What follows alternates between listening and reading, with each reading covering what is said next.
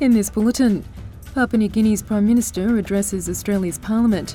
US Secretary of State Antony Blinken says there's still room for negotiation towards a Gaza ceasefire.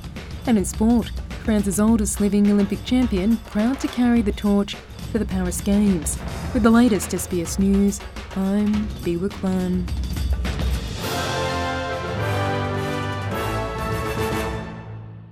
Papua New Guinea Prime Minister James Marape has become the first Pacific leader to address Australia's Parliament.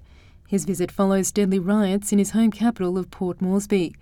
In his speech to Parliament, Mr Marape says democracy remains vital in PNG ever since it gained independence from Australia in 1975. He says he hopes Australia will continue to support its closest neighbour. I ask you, do not give up on Papua New Guinea. We have always bounced back from our low moments, and we will continue to grow, learning from every low moments and every high moments. We learn from past experiences. In this regard, I want to indicate to this House, we are making structural reforms and trying our best to improve our public sector efficiency to carry the country for the next 50 years. Mr Marape is in Australia for a second time after a visit in December, where a bilateral security agreement was signed, which included $200 million to help train PNG police. Foreign Minister Penny Wong says Australia and PNG have a strong relationship, and that should continue. PNG is very important partner in the Pacific, very important part of our Pacific family, but more importantly than that, I think this is a profoundly important day. This is a day in which we really elevate our relationship with the Pacific. Prime Minister Marape is the first Pacific leader to speak to our national parliament, just as Prime Minister Albanese was the first Australian Prime Minister to speak to the Papua New Guinean Parliament, and that says something about who we are to each other. An Optus network outage which left millions without phone and internet service sparked a number of complaints to the industry watchdog, as customers sought credits, discounts and an apology. New data has found consumers lodged 14,671 complaints between October and December 2023, an increase of more than 13% compared with the previous quarter.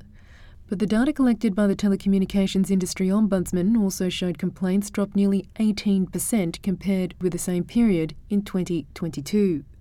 Telecommunications Industry Ombudsman Cynthia Gerbert told SBS that decrease is a good sign, but it requires constant work to stay that way.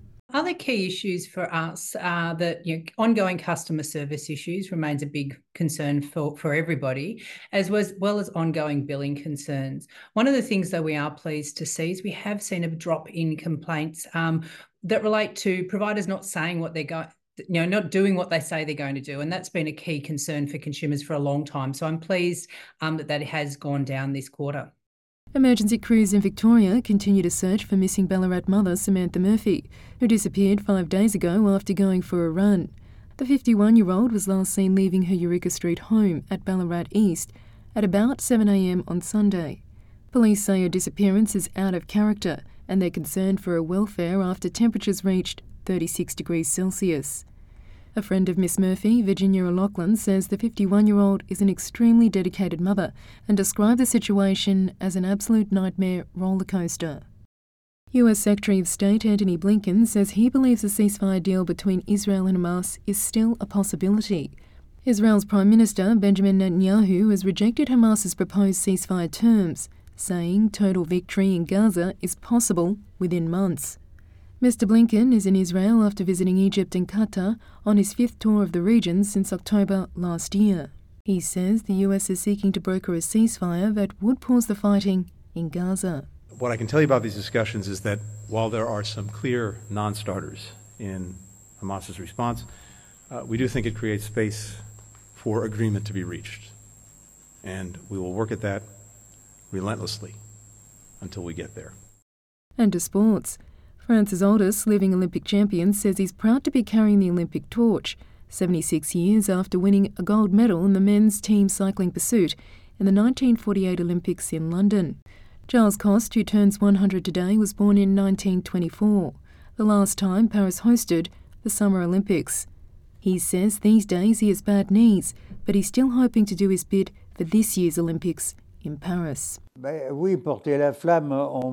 carry the flame, I was called to be told that I had been selected. That's all I know today. Of course, I will try to do it, despite my knee disability, which causes me a lot of pain. It is a great honour. And that's the latest from the SBS Newsroom.